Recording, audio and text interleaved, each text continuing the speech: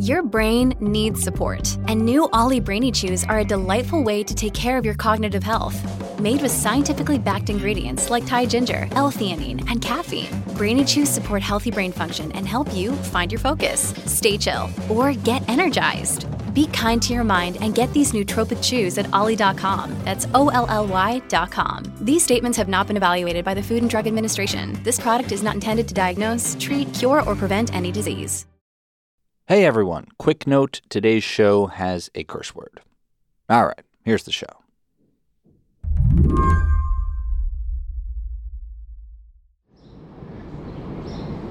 All right, here I am. I'm outside the office. Today is Slate's first official day back at work. I'm not really sure if I should be wearing a mask or not as I walk into this office building. All right, let's do it.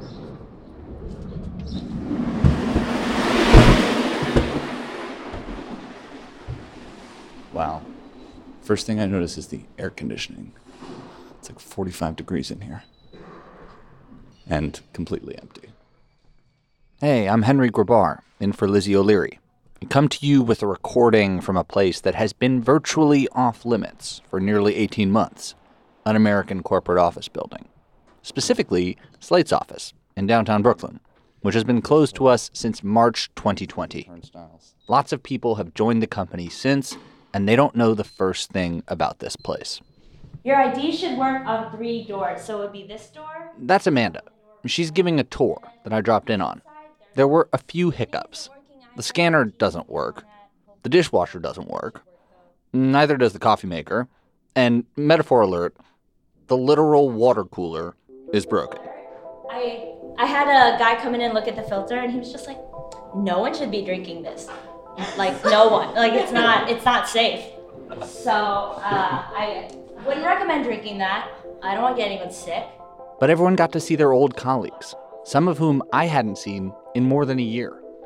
Katie, how's it going today? Oh, I'm really busy. I have to call. I'm going to call Henry. Hi. Sorry about that. So this is interesting. Susan moved to Charlottesville a little before the pandemic, so she hasn't been in this office with a desk of her own. And how long, Susan? 2 years.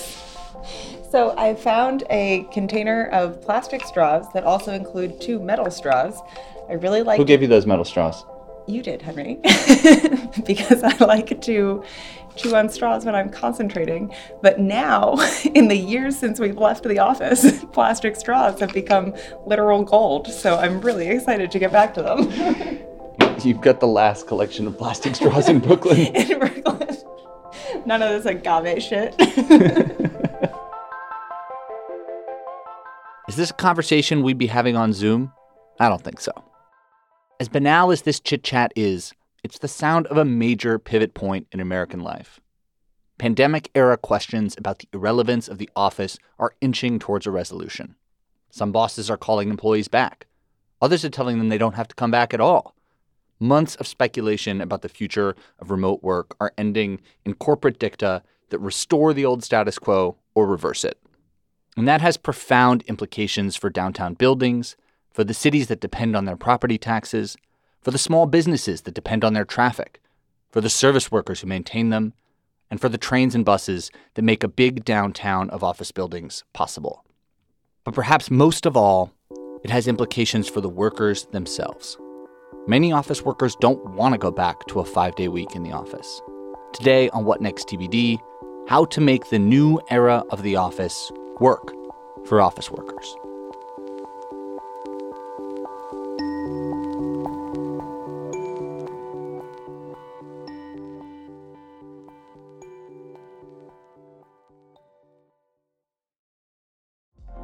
Apple Card is the perfect cashback rewards credit card.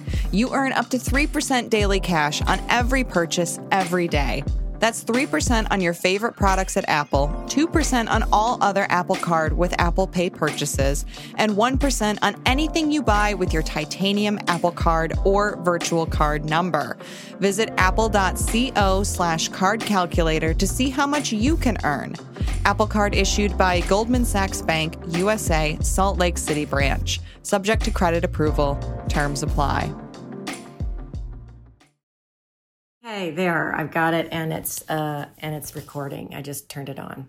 This is Bridget Schulte. She's the director of the Better Life Lab at New America, and she thinks a lot about how messed up our office culture used to be. You know, the old 9 to 5, or 9 to 6, or maybe 7:45. Fittingly, even though this is Slate's first week back in the office, I spoke to her remotely. All right. Well, Bridget, maybe we could start by having you describe your recording setup. Where are you and where's the microphone? Well, I'm in my home office where I have been sort of stuck for the last year. And I've got my iPhone sitting on top of a stack of books all about work.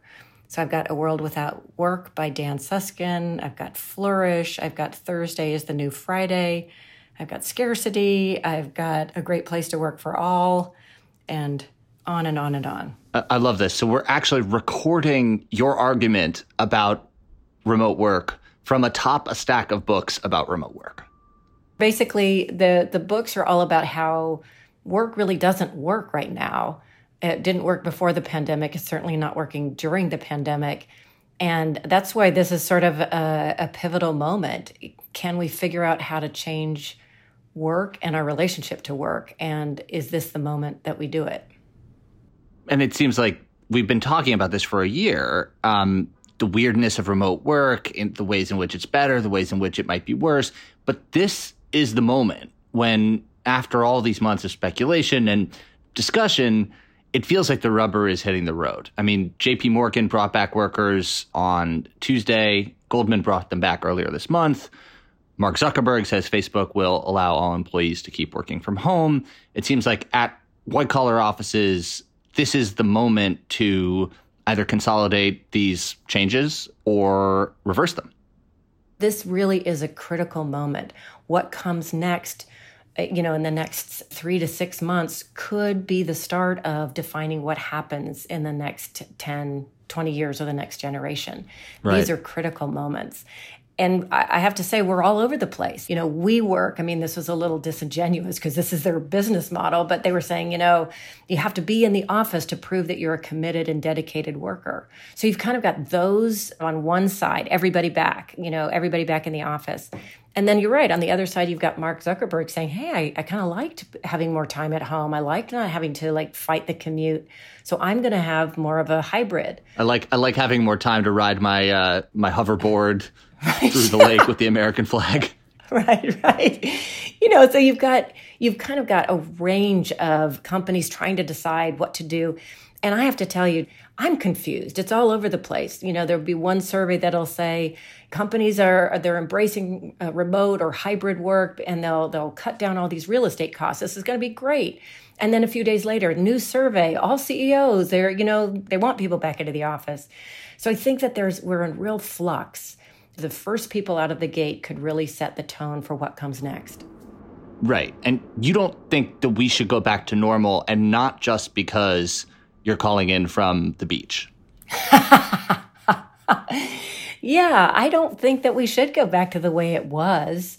It's not the choice of going back to the office and the way things were, or having some new everybody working at home or out of coffee shops.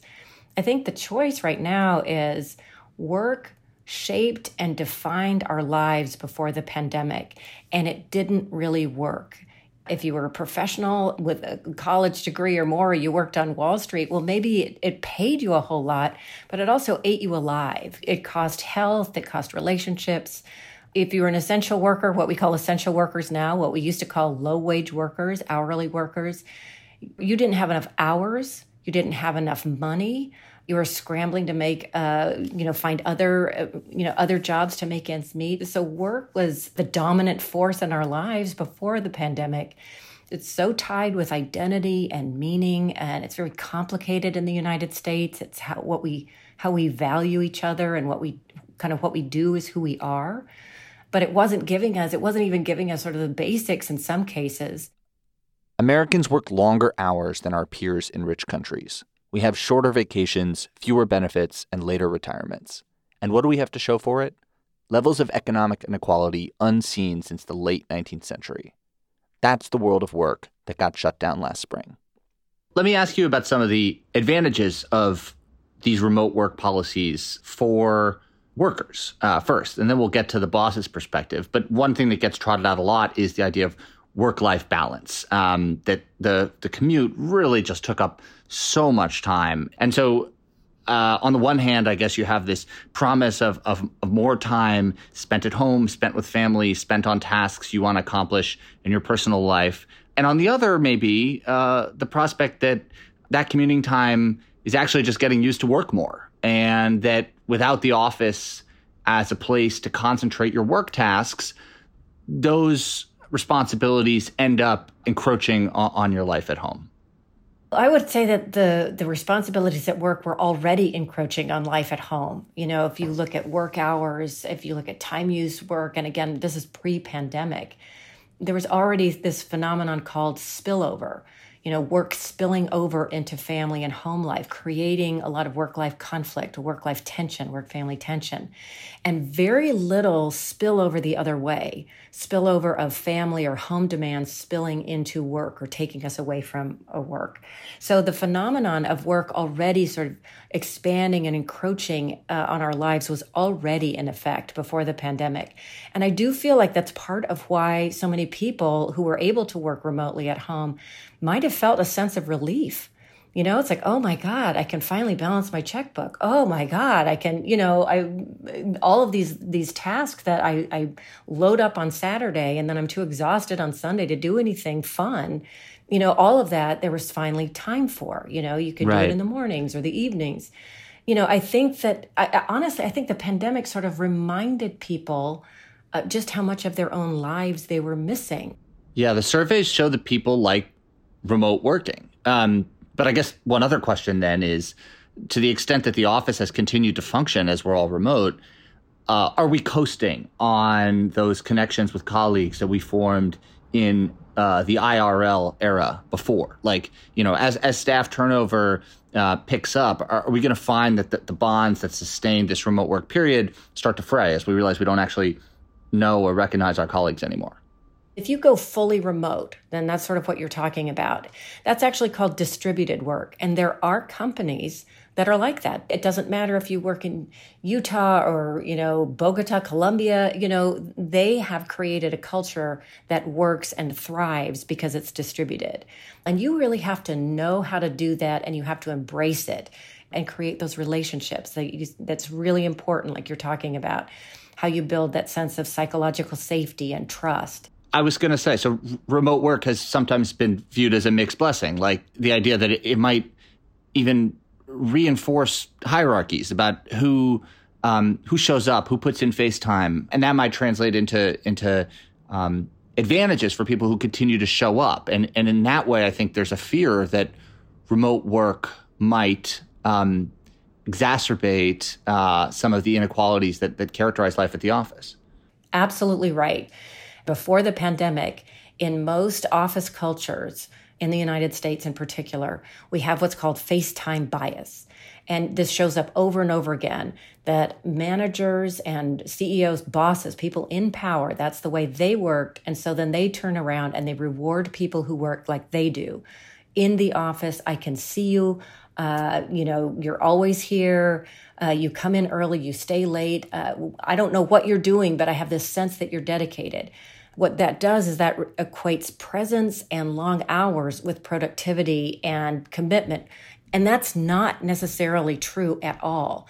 But what that did is that disadvantaged people who needed to work flexibly, who needed to work remotely, or needed or wanted to.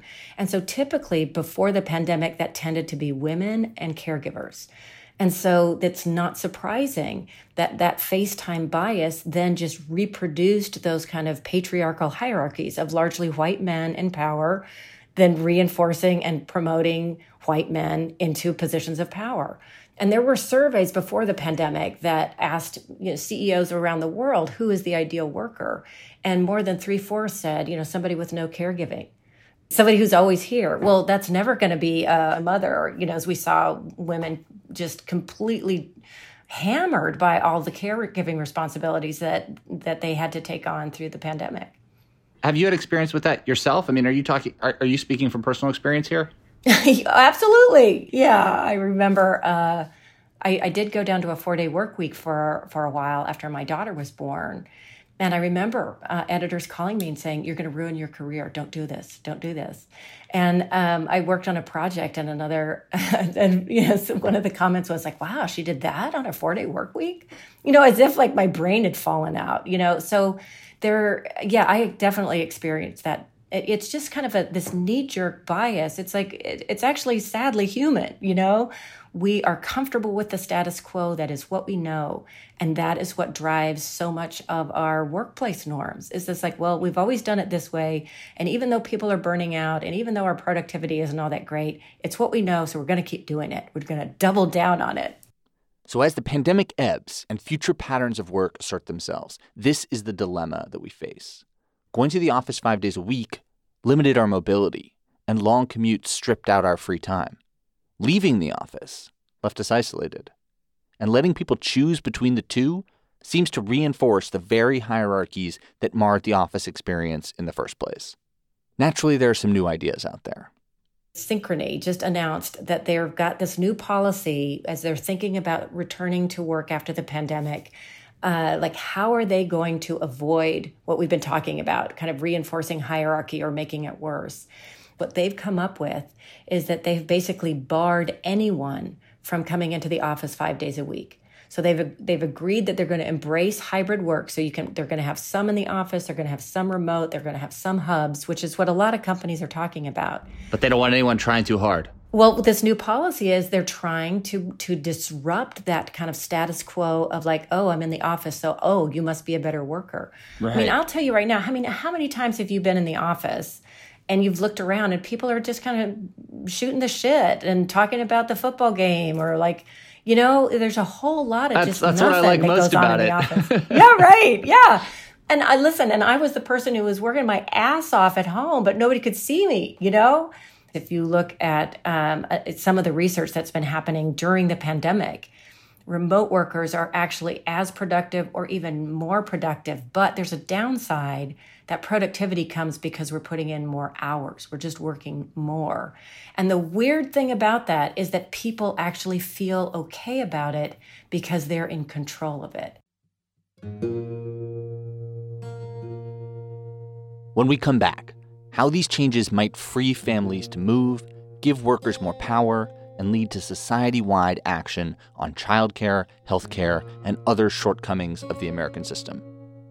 Or not.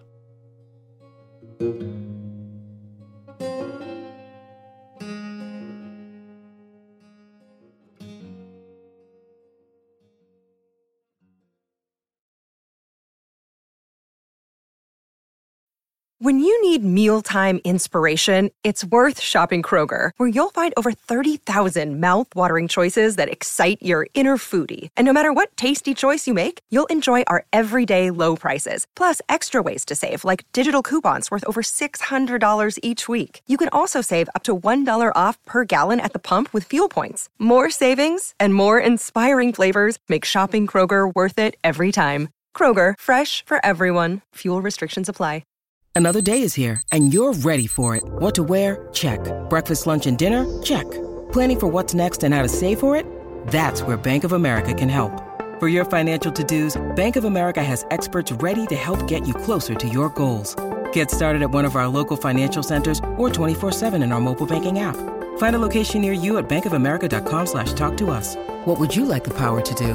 Mobile banking requires downloading the app and is only available for select devices. Message and data rates may apply. Bank of America N.A., member FDIC. This is What Next TBD. I'm Henry Grabar. We're talking with Bridget Schulte about what the post-pandemic return to the office might look like and what it would mean for work-life balance. The sort of symbol of remote work during the pandemic has been these, digital nomads, people roaming around the country in their van, getting Wi-Fi to run, to send a bunch of emails in the morning and then going for a hike in the afternoon. And it sounds like that is sort of a red herring. Like those people do not represent where we're going as a society. It's probably a more gentle transition. And that also means, on the other hand, that we're not going to see people streaming out of New York City and the Bay Area into, Rust Belt cities in upstate New York or the Midwest. I think it's too early to say that that digital nomads are a red herring. I think it's just really going to depend on the cultures that develop and what they allow, what they value, and ultimately what they end up rewarding. Because if you're a digital nomad, but you keep missing promotions and you're not getting pay bonuses and you're not valued, well, I can imagine you're going to get the message that even though the policy says you can do it, if it's not working out in practice, you're going to run right back to the office. This is why we're at this kind of like very fragile, gelatinous moment where a lot of managers and CEOs who already have a lot of power will have a lot of power to figure out how work is going to shape people's lives next. Okay, but here's the flip side of that. You know, obviously some of the first movers are the ones that are saying, all right, back to the office, enough of this, long intermediary period of uncertainty. I'm talking about some of these big banks, for example, that have been leading the charge on getting workers back. But in the Wall Street Journal, I'm reading that some other banks, such as Citigroup, are waiting because they think that they are going to be able to poach talented people who value remote work or the ability to work remotely some of the time, as surveys show many workers do, and that firms that hold back and that have looser policies are going to be able to attract more talented people. I mean, I think that's the flip side. And maybe now that we know that this is on the table as the kind of thing you can bargain for realistically, that firms will just have to follow talented workers in establishing these policies. That's a fascinating and kind of exciting thing. Yeah, the race for talent could really reshape this. But I guess what I wonder, cultures are so strong that even if you have this kind of short-term competition for talent, like who can be more flexible and who can allow for more digital nomads and give you more freedom and well-being, will that last? If Citigroup and others are sort of holding back, wanting to poach talent, well, then they better deliver. You can attract all these people who want flexible work. You can promise them flexible work. But in 2 years, if they're not on the same track and they're not promoted and, you haven't figured out how to manage and work with them and value their work, you're going to lose them. Or, you need to do the work to change your culture to make that real. I think it's important, too, that we recognize, and I know you do, how limited this conversation is to a certain and sort of elite sector of worker. I do wonder to some extent if we're putting the blame for some society-wide problems, such as the lack of affordable childcare, low wages, cultural problems, gendered expectations. If we're putting those problems onto the back of the workplace, when in fact they're a much more widespread phenomenon, and if white-collar workers get to work from home, that may help them with their childcare needs, but it does nothing for everybody else. Well, actually, I would argue that working from home doesn't help white-collar workers with their childcare needs because basically working from home means that you have to work and do childcare and in the last year and homeschooling, and that's just unworkable. But I think you raise a really important point, and that is we need to see work as part of this bigger picture. And work only works when it has all of the supporting infrastructure that actually makes it work. And that means care. And that means care for children, for, schools, for aftercare. It means, care for, disabled family members. It means care for the elderly. And we have no care infrastructure in this country. It's abominable. We are the only country that doesn't have paid maternity leave. We're like one of 6 advanced countries that doesn't have paid paternity leave. We have no investment in a childcare infrastructure in the way that our advanced peer economies do. We do not invest in what I love this one economist called the common genius, because we have this myth of the individual here, that we all create our own destinies. And so if we're really going to talk about how to make work, then we need to talk about how to make all those systems around it work. Well, let me ask you then, Bridget, if white-collar workers are able to claw back some of their free time, some of their leisure time, some of their flexibility through advocating for hybrid work that gives them more separation from the office, allows them to take more time, spend with their families, do the things they want to do, and all that, how do we extend those gains to be society-wide and not just to workers who have the privilege of being able to not go into the office every day? Yeah, that's critical. Let's remember, and I'm saying this with clenched teeth and I'm trying not to swear, let's remember that the latest data shows that about 20,000 childcare centers still are closed. We've lost 1 in 9 childcare workers.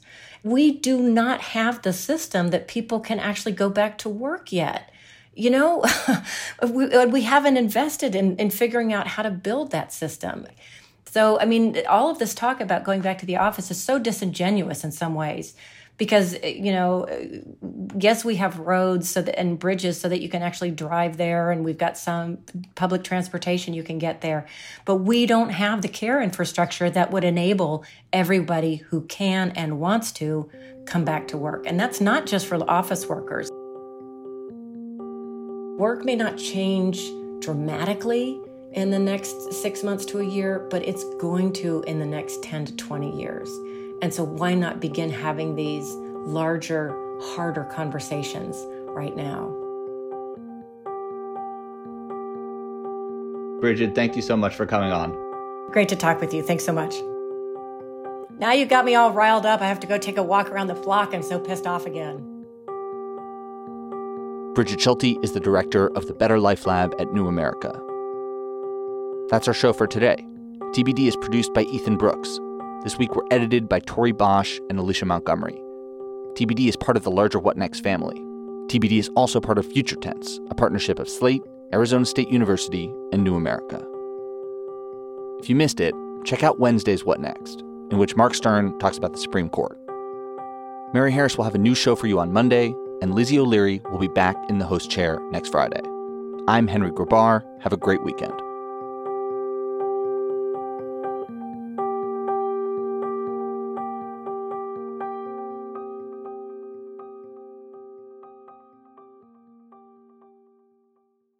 This is the story of the one. As head of maintenance at a concert hall, he knows the show must always go on. That's why he works behind the scenes, ensuring every light is working, the HVAC is humming, and his facility shines. With Grainger's supplies and solutions for every challenge he faces, plus 24/7 customer support, his venue never misses a beat. Call quickgrainger.com or just stop by. Grainger, for the ones who get it done.